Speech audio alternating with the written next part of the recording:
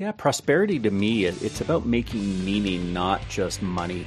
And here we are today in this world where this horrific virus, the coronavirus, COVID, is hitting the world in many ways. And I think one of the things that will be sort of a blessing in disguise out of such tragedy is that we will look back at our lives and say, okay, what really matters? Is it about the meaning we make? Because it's not about the money. We're in this Instagram world where people are always posting pictures of themselves doing great things and bragging about what they're doing in their lives. And it's often it's often highlighting the success, the prosperity they seem to have. But I think what we're realizing, being shut in and self-isolating as many of us are, is realizing, it's family, it's relationships. It's that we are happy contributing to others' lives and helping to make them better versus really just looking at the financial side. And I think that's going to be a good thing coming out of this dark time. You're listening to the Money and Meaning podcast, where we chronicle the search for meaning over money. I'm your host, Kanae Porter, National Certified Counselor and the world's #1 financial hypnotherapist. This podcast is the mission-driven CEO's guide to wealth without burnout, guilt, or greed. So let's get into today's show. Hey, my Prospros. I am really excited about this episode. And what I'm really excited about is the recording timing as well as when it plays. So as I'm recording this just before going on vacation. And at the first part of the vacation is going to be Jason's birthday. So we're going to hang out in La Jolla for a few days, be on the beach and chill. We're going to play some tennis. And then I'm going to go to my private retreat. It's a member only, invitation only group of female CEOs. Now, I've talked about it before. It's where I met Emily Fletcher, Natalie Ledwell, Natalie Jill. It's so many, Bree, Betty Rocker, if you know her, so many, JJ Virgin for that matter. And so many of my closest CEO friends I met. And then also Allison Maslin. Then remember I was working with Pinnacle and I met Allison at Unicorn Club. All of these closest CEOs that I've had in the last year, it's been pretty awesome that I've gotten to come so far in my friendships, because for a while I didn't have female CEO friends. I had a lot of male ones and a lot of wise counsel from men. And speaking of wise counsel, this episode right here, boy, did I get some wise counsel. And neither of us, knew that by sharing his entrepreneurial journey, that Brian Scudarmore would help me in my entrepreneurial journey. And this year has been so much learning. A lot of people learned a lot in 2020 with COVID. I enjoyed the heck out of COVID time. You guys know that. Even when other people didn't. Yes, I can still be happy when other people are sad. It is something that is kind of frowned upon in our world, especially here in America, but you've got to separate yourself from other people's sadness. But what I do say, and I've said it in a few of these episodes lately, but I've said it a million times, is that you've got to learn from other people's stories. And when Brian told me his story, at the time, I had no idea that it would spark an inspiration for me. Now, I had this conversation with him that you're about to listen to in March, right before our pause and pivot. You remember March is when COVID hit and shut us down. And I was having this conversation with him right before that happened.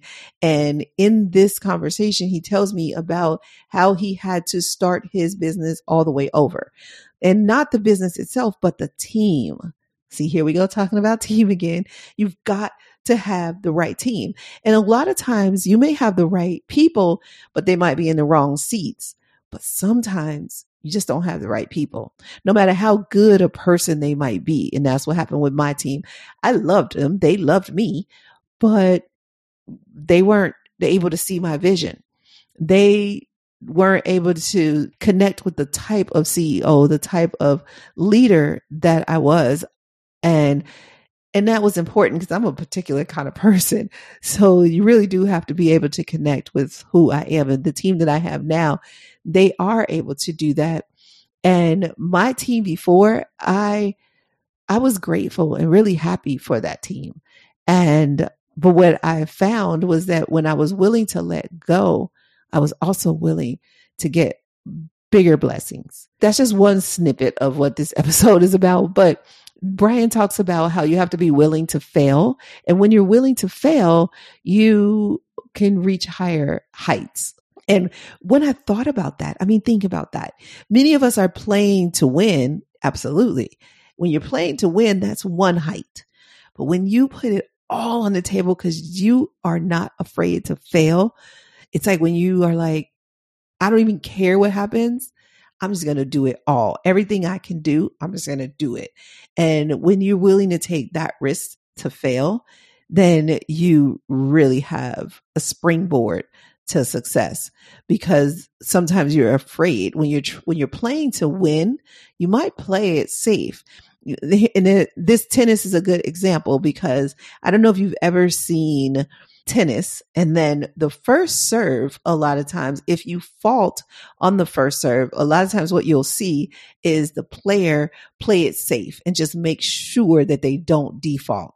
But can you imagine if every single time they serve like it was a first serve? They weren't afraid to fail. They weren't afraid to default. They just go at it and ace, imagine that they're going to ace every single serve.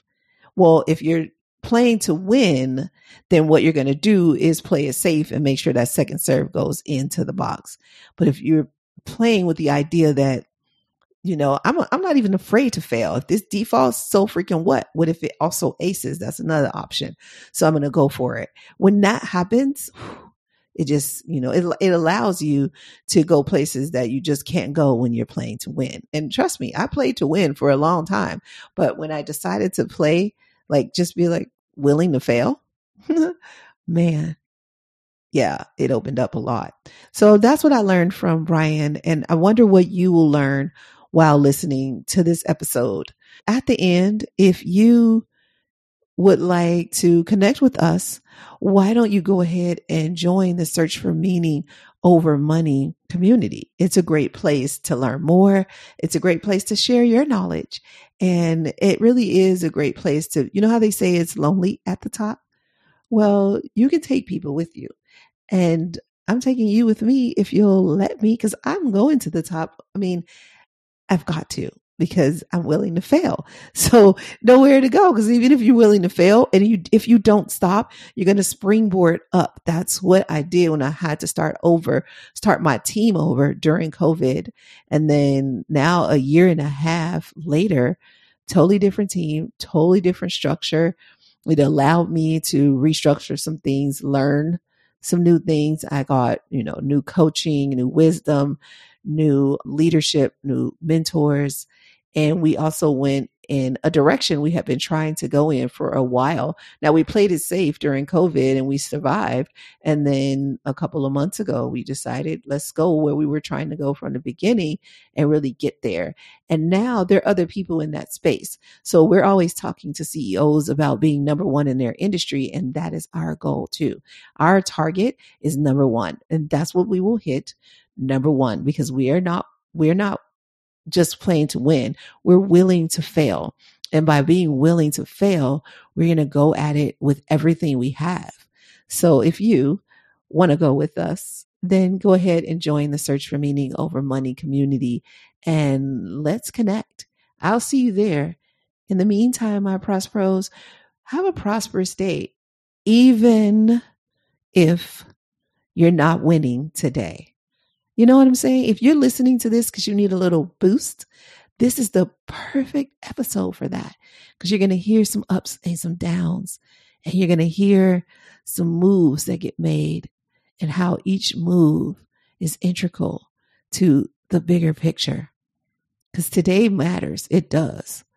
But where you're going is going to matter so much more that it makes today worth it.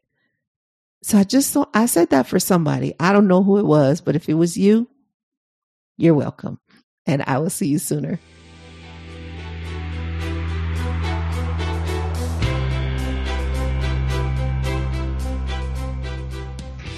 first, let me introduce our guest. Brian Scudarmore is a serial entrepreneur and a passionate people person known for pioneering the professional junk hauling industry. Brian's entrepreneur journey started in 1989 when he was just 19 years old with a $700 pickup truck and a crazy idea for a summer job.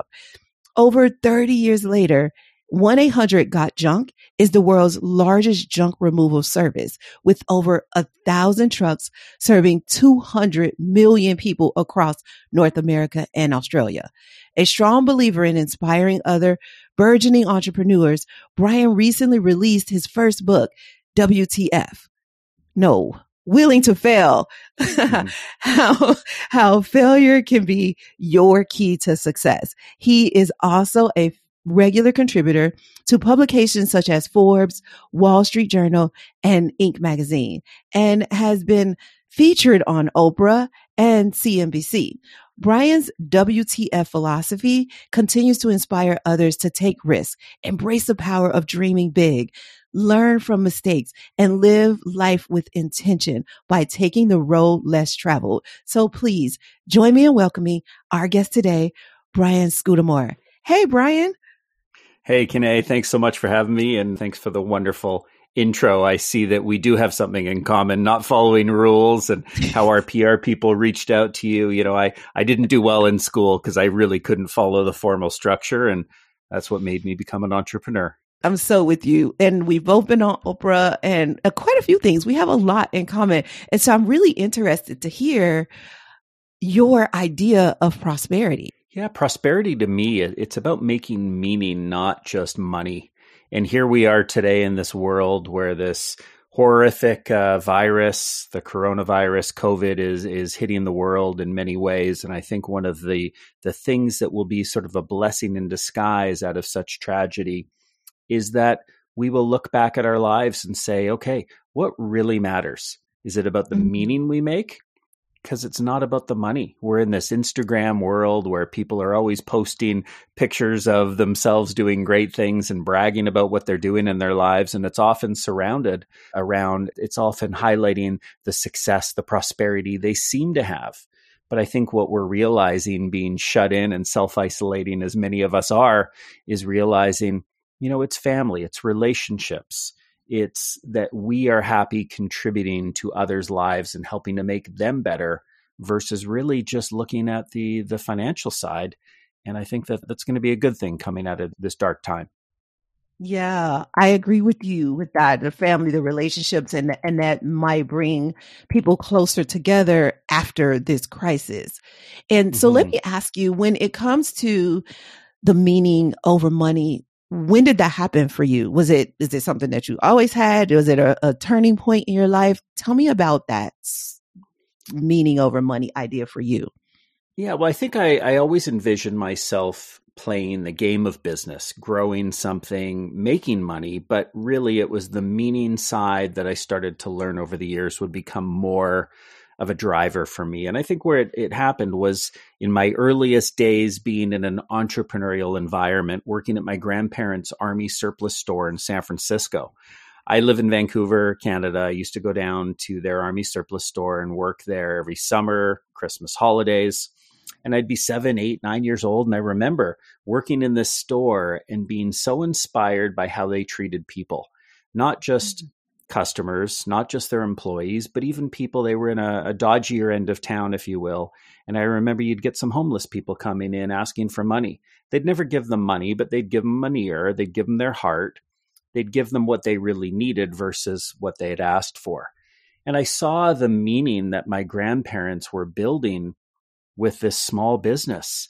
And it just drove me. It lit a fire beneath my feet. And it made me think, wow, imagine when I do actually get out there and start my own business, which of course became 1-800-GOT-JUNK, the impact we can have on our people and changing their lives, changing the lives of our franchise owners, and watching them lead a movement of not just building a great business, but building a business that takes care of people and helps to teach them leadership and how to run a business and how to grow and develop their career. And to me, that just became something much more important than what dollars could ever buy.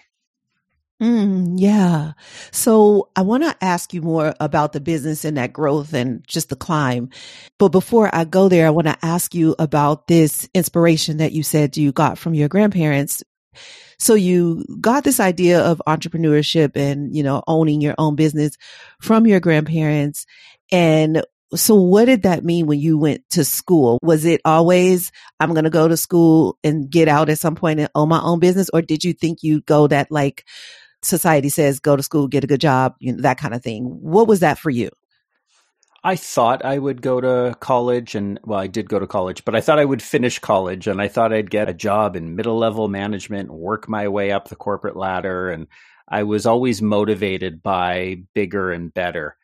But when I realized that controlling my own destiny and really running a small business and growing that I had a lot more control over my own freedom. And my own destiny became building out something where I would start an industry, pioneer the junk removal business, which was a very fragmented mom and pop business that never had a brand. I was able to start this 1-800-GOT-JUNK brand and bring in franchise owners and start to build something across North America and eventually the world. We're in Australia, Canada, and the United States. And I think for me, it became a journey of building a business was going to be a lot of fun. Building a business was opportunity. When I sat through school, I always loved to learn, but I don't think that I saw the opportunity in sitting in a classroom. I saw the opportunity to learn by getting out and talking to others. So if we sort of rewind for a minute here back to college, in 1992, I think it was 1993, I dropped out of college. I never finished. I sat down with my father, who's a liver transplant surgeon, who's done more schooling than anyone I've ever met. And I said, Dad, I'm going to create this business full time. I'm learning more about business, running a business more than studying in textbooks and from university professors. And so I got out there and made some tough decisions, but I found I would interview entrepreneurs. I would interview other leaders and learn from them. And that became my schooling, if you will, and would ultimately propel me forward as a leader and an entrepreneur. Yes. And what I hear you saying is, and I hope the audience heard this too, is that, you were going to school to learn business, but you were also learning by just getting out there and doing it. And for you, that was more valuable in that word. Society, like I said earlier, society tells us go to school to learn it, but you're saying you got it like just getting your feet wet. Yeah. So let's compare and contrast two professions. You take my father, who's a liver transplant surgeon. Now, God forbid someone needs a liver transplant surgeon. You don't want somebody who's figured it out on the fly, right? You want somebody you don't that's want to done watch that more on the schooling. YouTube video. Exactly. Whereas an entrepreneur, I think school isn't the best method for them. It's getting out there and making mistakes and learning and figuring things out on the fly, because there isn't a one size fits all way to be an entrepreneur. Right. And my discovery of different tools and techniques, I again reinvented an industry that was very fragmented, very mom and pop. If I had learned in textbooks and stayed focused on school, I might not have taken that road less traveled and try and reinvent a better practice on how to do junk removal. So I think for entrepreneurs, my recommendation is school isn't always the best way to learn. Definitely getting out there and talking to people, interviewing them, reading books, listening to podcasts and YouTube and so on. It can be a lot more impactful than traditional means. Absolutely. Like you can get that degree if you just want to have that degree, but you're really not going to learn it really until you get out there and do it. And like you said, you even interviewed entrepreneurs, add to what you were already learning, I'm sure, owning your own business. Would you say? Absolutely. The best learning has come from sitting down and talking to people who have been there and done that. So I take 1-800-GOT-JUNK, and 10 years into the business, I look to franchise it. So I go approach people that had been senior leaders in McDonald's and other franchise organizations. And I said, this is what I want to do. What do you think? And these franchise experts, almost a dozen of them, said, Brian, I don't think it's a good idea. I don't think you can do it. And I asked why. Why can't it be done? What would make it work? What's wrong with the model? And they gave me answers. And so I went back and retooled the model and said, okay, If I'm going to build a national brand, we've got to have a call center. We've got to do the booking and dispatch. We've got to have these amazing franchise partners with tight systems and national branding and great PR like Oprah and the Wall Street Journal. And I went and really found the answers based on these experts who said, no, you can't do this.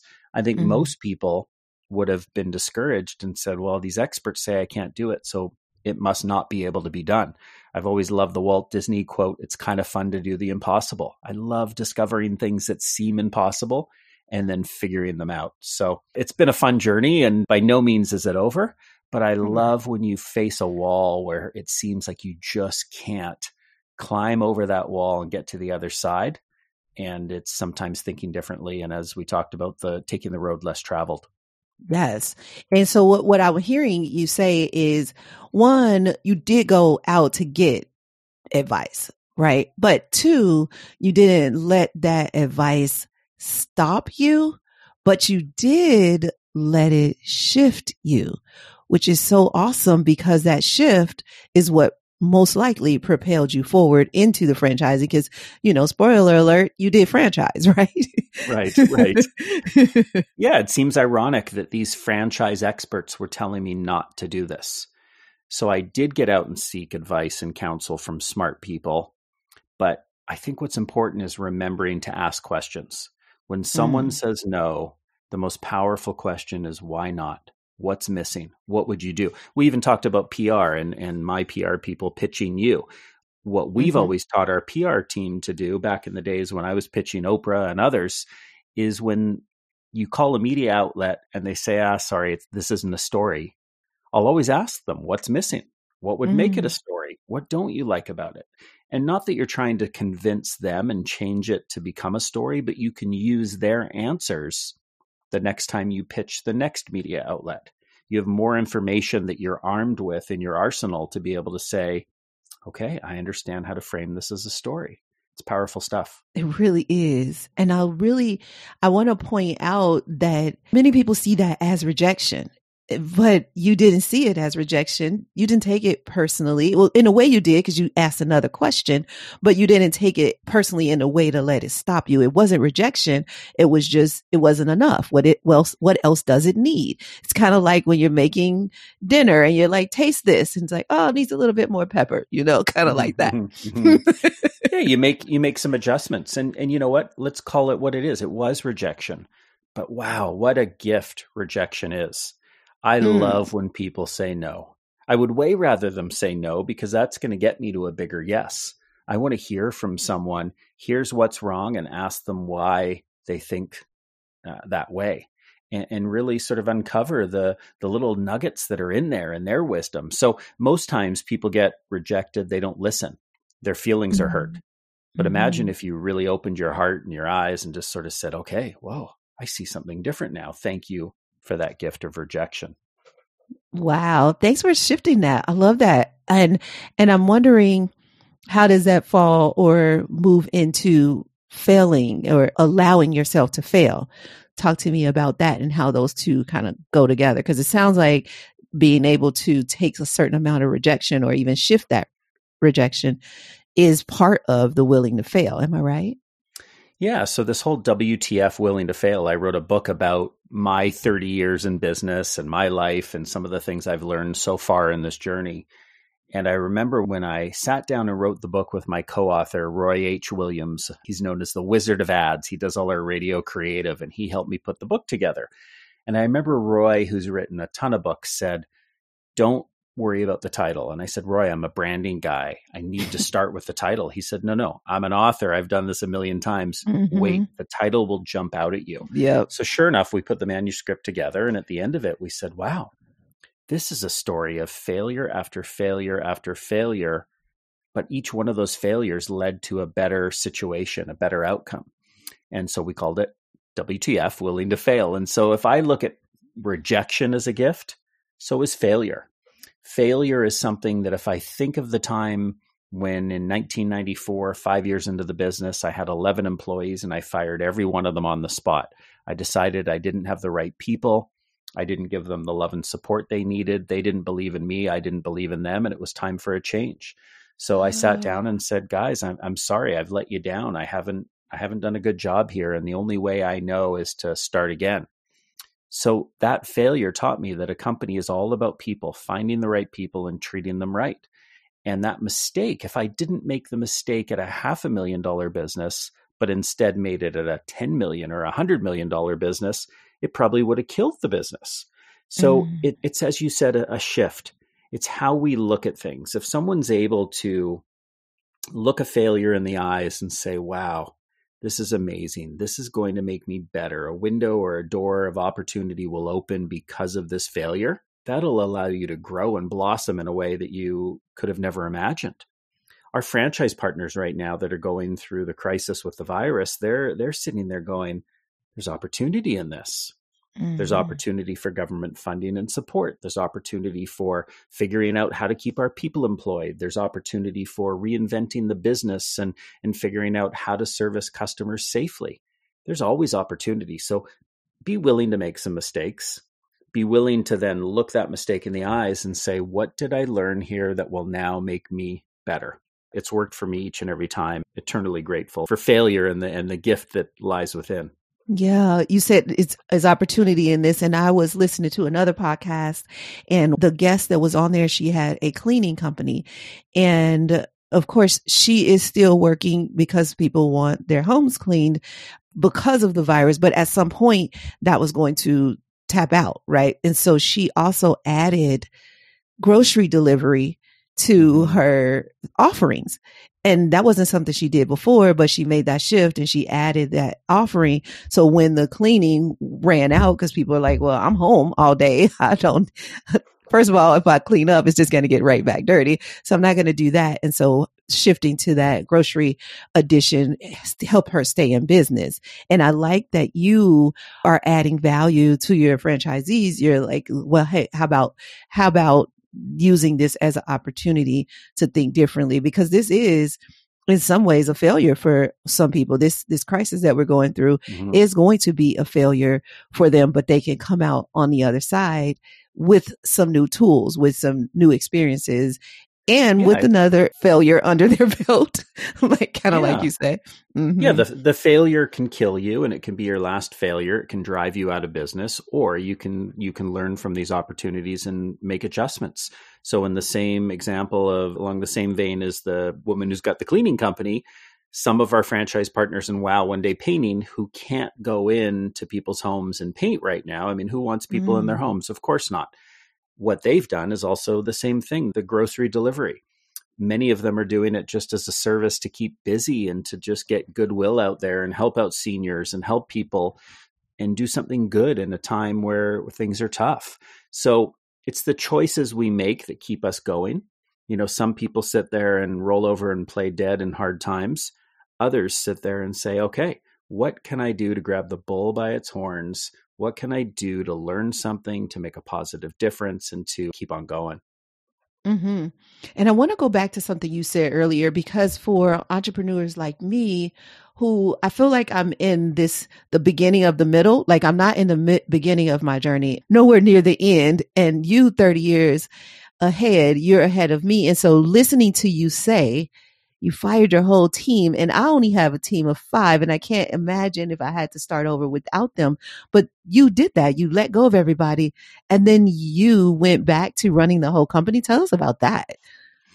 Well, I had 5 trucks. We were $500,000 in revenue, and I had to go back to carrying my big brick cell phone in the truck, and I would haul away junk. I would book and dispatch jobs to myself when customers would call. I'd also do the recruiting and hiring new people while I was out in the trucks. I mean, I was doing everything. It was, 6 a.m. till 9 p.m, and it was making me crazy, but it was a chance to rebuild the business right. So what I was able to do is say, okay, I didn't hire the right people last time. Let me get this right this time. Let me be slower to hire, quick to fire if I make a mistake, but bring in people really carefully where I have these happy, enthusiastic individuals as part of the team, rather than a bunch of people that just didn't believe in where we were going and really saw this just as a job. So I vowed to hire people that I would consider friends. We don't compromise when we hire friends. We're very careful with our time and protective. So it was me getting out there and thinking, okay, I'm going to find people that I enjoy hanging out with in the trucks, that speak well and share great energy with customers. I wanted us to have fun together. And it's amazing because that's turned into a big hiring philosophy where we have about 550 people out of our head office. We've got thousands of employees out in the vehicles across our different franchise brands. And the number one thing we search for, we have a statement: hire happy people. As simple as that. Enthusiastic, fun people that are optimistic. And that's the reason why during today's times, why we will get to the other side of this crisis, because we have these wonderful personalities and people that see the world as glass half full versus glass half empty. And it's going to make a massive difference to our business and our future. Okay. So now this is selfish. I just need to know, how do you know if somebody is a happy person? And I think I know, but I just want to hear it from you, because I am such a happy person that I sometimes bring people up to that level, even though that's not who they are naturally. So when they're around me, they come up to happy, and then go, if left to their own devices, they're not. So I'd like to hear how you kind of judge that, or put some, how do you interview to see if that person is a happy person? Yeah, I think we know. I think that happy people can tell who else is happy. I can't see you. I'm talking through a microphone, and so are you, but I can hear your energy. I can tell that you're smiling, and I'm doing the same. Yeah. I think that a smile is a big portion of it. I think the things people talk about, are they talking about opportunity, or are they whining and complaining? I mean, we've all known people like that, employees, people out in the public. And you watch leaders sometimes, and they're just down and complaining about every single thing in the world. But you get other people that lift you up. Don't you want to work with someone that lifts you up and makes you better? Mm-hmm. I mean, energy is contagious. So I think we know. I think we have to trust our gut and find out, are these people that have a smile and are sharing their heart and are going to make the world a better place? That's what I want to be a part of. Yes. And you're right, because as soon as I looked at your picture, I knew, I was like, oh yes, we're going to get along. He's like a good guy, like the guy that I want to hang out with for an hour, And awesome. So you're right. We do know. And I think learning from this conversation, one of the things I can shift is not so much, because I can change the room. I can change the air when I walk in a room. I can change the room if I want to. But instead of doing that, I could feel out that room, even if it's just me and another person, feel them out, and then see if they can get me to move to where they are. And you're right. People are so good at complaining. Complaining is so freaking easy for us. But then you ask somebody, one of the questions we ask a lot is what's going well. It's one of our coaching questions. And if you ask that question, what's going well, sometimes people have a really hard time answering that question. Mm-hmm. They're like, well, I mean, they take so much time, and I'm like, I'll wait. Think of something. Well, a relevant example, I've got a really close friend, longtime buddy. And when the virus started to hit the world and it seemed like the sky was falling, and I'm an optimist, but I was still scared, of course. It was easy to look at the news and go, oh my gosh, one thing after another. And it was scary. Well, a friend of mine started texting me all these different stories and links, and it got to be too much. So I finally said to this friend, I need you to do me a favor. I need you to text me good news. I need you to look for opportunities and things that are happening with COVID right now that feel better, that aren't just inducing panic. And he was very respectful and said, no problem. And he's been sending me good stuff ever since. And so sometimes we have to, I can control my ability to not go to CNN. I can't control people texting me bad stuff, but I can ask them and say, could you please do this differently? And so it's being clear what we want and what we look for in the world, and asking others for their help. Yes. And that was so graceful in the way that you made that request, because you didn't allow it to trigger you into reacting to him and maybe upsetting him back, as much as you just said, hey, I need you to do me a favor. And with that finesse, the way you finesse that conversation, people can receive that a lot easier and respond accordingly. Like you said, he said, sure. And so he obviously likes to send stories and articles. So he still gets to do what he likes to do, but now he's looking for more positive. And in a way, just like there's this secondary trauma that he was sending you, now he's getting this secondary, positive vibe that he can get from looking at those other stories. Yeah, no, it's been good for both of us. It's interesting how you can make, and I'm using your word, a shift. One little conversation, one little text back to this person shifted our future in terms of how we're playing together. And it's been great. So that kind of takes me to a conversation that I would love us to touch on. And that is this lonely at the top thing, because you said you fired your whole staff and started all over. Now, I wrote the book on starting over. I don't know if you know, I wrote a book called The Art of Starting Over, and you seem to have that art down. So I'm wondering, when you talk about you fired your whole staff, you started all over, probably it was lonely then, when we talk about this lonely at the top thing, what is your idea on that? When is it lonely at the top, or how do we get through that? I think sometimes in building a business, it's hard to know who to trust. Are people looking out for their own jobs, or are they looking out for the greater good of the whole company? Do they have your back, or do they have the back of just their team? And so it can be lonely sometimes. People do treat me differently, I think, as a CEO, as a founder. And so sometimes you've got to ask deep questions to get to the root of the conversation and understanding, what are they really looking for? What do they really feel? And just building relationships of trust. So a philosophy we have as a company is being transparent. And in every conversation we have, it's just tell the truth, be transparent. We can't always give all the facts to someone. If, let's say we were doing a round of layoffs and we were in a tough state of our business, you can't always tell everyone exactly what's going on until you've got the answers, until you've got some plans. But just try and be real and try and empathize with people and let them know that you understand them and what they're feeling and what's going on. Yeah, because you went through a time when you had to lay people off. What was that, the last financial crisis? When was that you had to lay like 52 people off or something like that? Yeah, so we laid off 52 people in 2008, I think it was. And that's what I was thinking. It was the last financial meltdown, and it was a tricky one. But we also put some people more recently from our sales center. We can't run out of, we've got two offices right now, one in Vancouver and one in Toronto.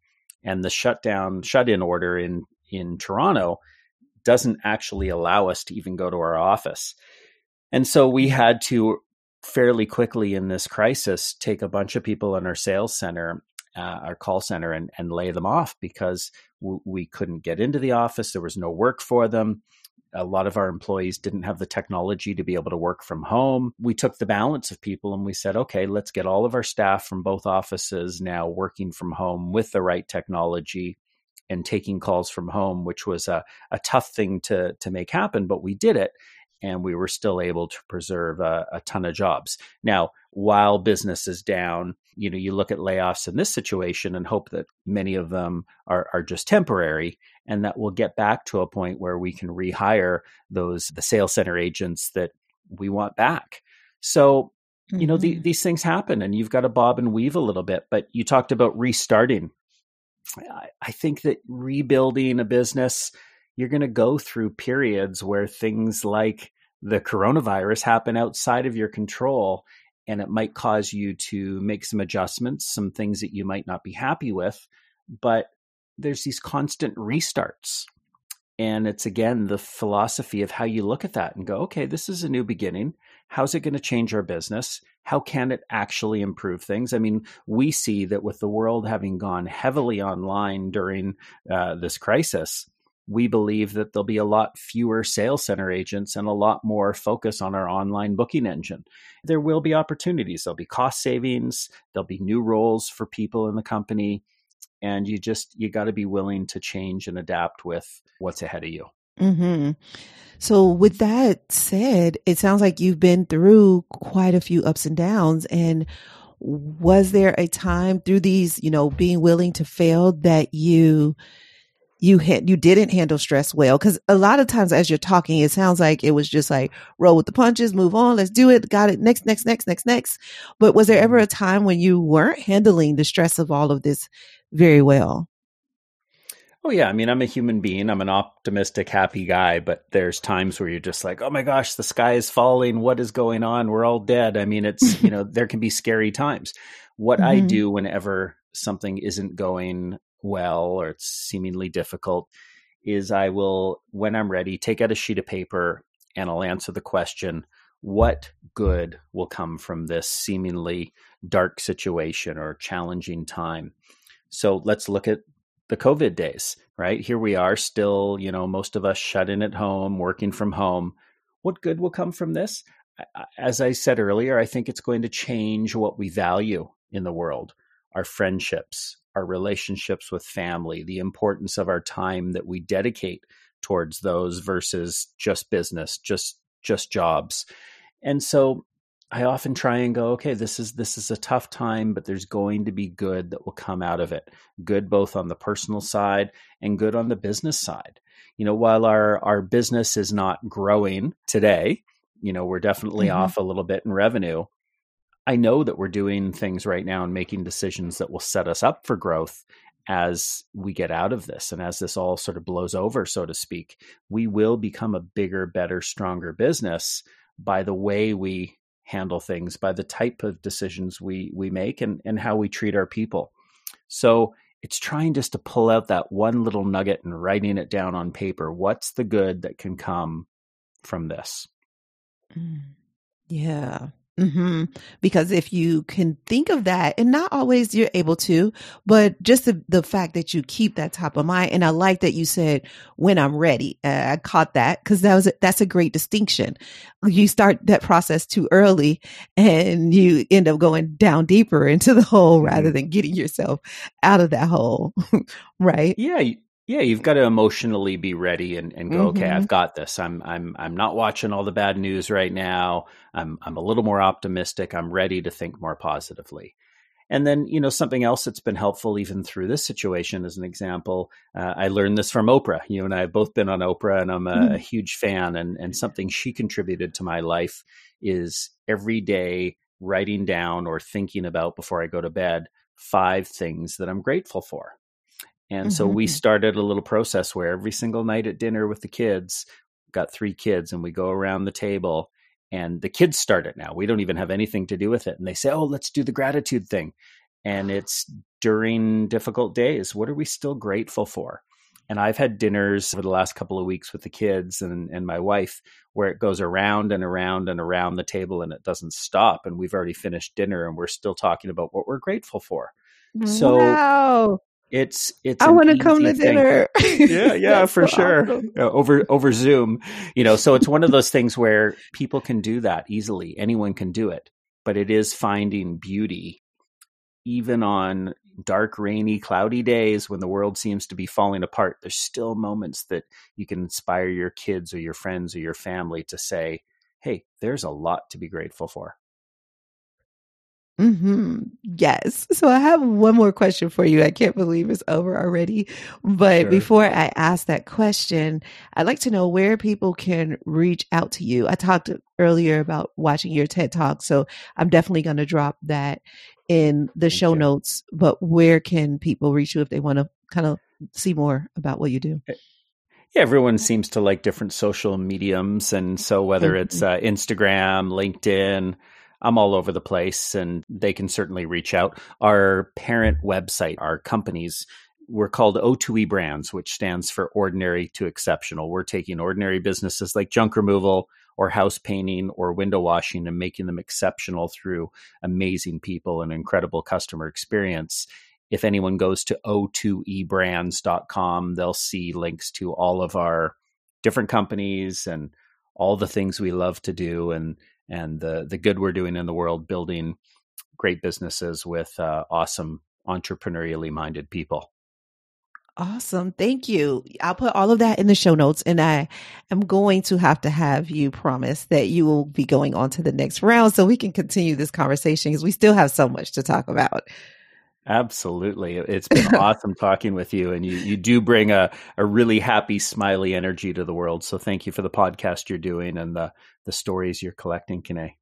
Thank you. You're welcome. So my last question for you is, What is the best advice you've ever received, or the advice you wish somebody would have told you? Yeah, best advice I ever received. There was a fellow who was a mentor of mine. He's since passed on, but he owned a company called Shred It, the largest shredding company in the world. And his name was Greg Brophy. And I remember I called him up during a time when I was having a challenge with some of my people decisions in terms of people I had hired, and was looking for a strong number two, a second in command. And I remember he just said to me, never, ever, ever, ever compromise on the quality of the people you bring into your organization. And so we don't compromise on friendships. I started to, again, think of the people I bring in as franchise partners, as employees within our corporation. How do we sit there and never compromise? And so we really became a very slow to hire, quick to fire company. We take our time finding the right people, and then we do everything in our power to treat those people right. And that's made all the difference. Nice. Thank you. Thank you for ending with that, because I think in the beginning in your bio, I talked about you being a people person, but I really think that you're a person. And what I mean by that is it's not about the blanket people. You really get into the person, it sounds like. Yeah, everyone has different motivations. And so I can sit there and say, hey, I'm motivated by creating meaning versus money, but I don't put that on others and say that they shouldn't be motivated by money. I want to find out what makes someone tick and see how our business and the things we do can help them get closer to their dreams. That is so good. And that is what I mean about finding meaning over money. Thank you so much for the time you spent with us today. Really, really appreciate your time, your energy, and your expertise. Awesome. Thanks, Kanae. It was a lot of fun. You are welcome. And thank you guys for listening all the way to the end. You are awesome too. Remember, failing is part of success. The more you do it, the better you respond to it. However you choose to get into a community so that it doesn't have to be lonely at the top for you, do that. However you choose to travel the world, less travel, do that. It is going to pay off. It is worth it. So my Prospros, thank you for listening. I will see you here next week. If you want to know how to officially join our tribe, then keep listening and we'll see you sooner. Thanks for listening all the way to the end, my Prosperity Pro. I want to stay connected with you. Here are 4 ways. Pick the one that works best for you if you want to stay connected with me. 1, if you have any questions, I'd love to answer them. Send them to podcast@presidentiallifestyle.com. I'd love it if you would make a 1 or 2 minute audio message and attach it to an email. That'd be the easiest way for me to get it. Ask me anything about creating a life of meaning over money, and I'll get you an answer. Remember, the email address is podcast@presidentiallifestyle.com. 2, subscribe to this podcast and share it with your friends, because you guys might want to have a discussion about it, especially if they're a CEO who wants to shift from the old American dream to a life of meaning. 3, we try not to have any sponsors on this show unless they are truly in line with our values. I mean, really a good fit. So that means we fund this podcast ourselves. I'd like you to take a look at our resource page to see if there's any products or services that we recommend that are right for you. If not, no worries, maybe later. If so, please use our affiliate link to purchase. Thank you in advance for doing that. You are such an amazing person. Okay, 4 and last. If you want to know what's happening over here at Presidential Lifestyle and you want us to email you the update, then go to presidentiallifestyle.com/blog/now. And you'll see the current updated blog for the week, but you'll also see a link to subscribe to that blog. We can email it to you if you like. That's presidentiallifestyle.com/blog/now. Don't worry, you don't have to remember that link or any links. They're all in the show notes. Oh, and I forgot to say, If you're enjoying this podcast, go ahead and leave us a review and tell us how much you're enjoying it. And now for the legalese. This podcast is not to replace professional counsel. The best advice is from a professional who knows you and your specific situation. The topics discussed in this podcast are general in nature and for informational or entertainment purposes only. We encourage you to meet with a professional that you can discuss your specific situation with. Whether you choose us or someone else, one-on-one counsel is important, whether it's a financial, therapeutic, legal, or other decision. So that's all for now. I'll see you next episode. And remember, you can have wealth in all of its forms. Believe it, and you'll soon see it.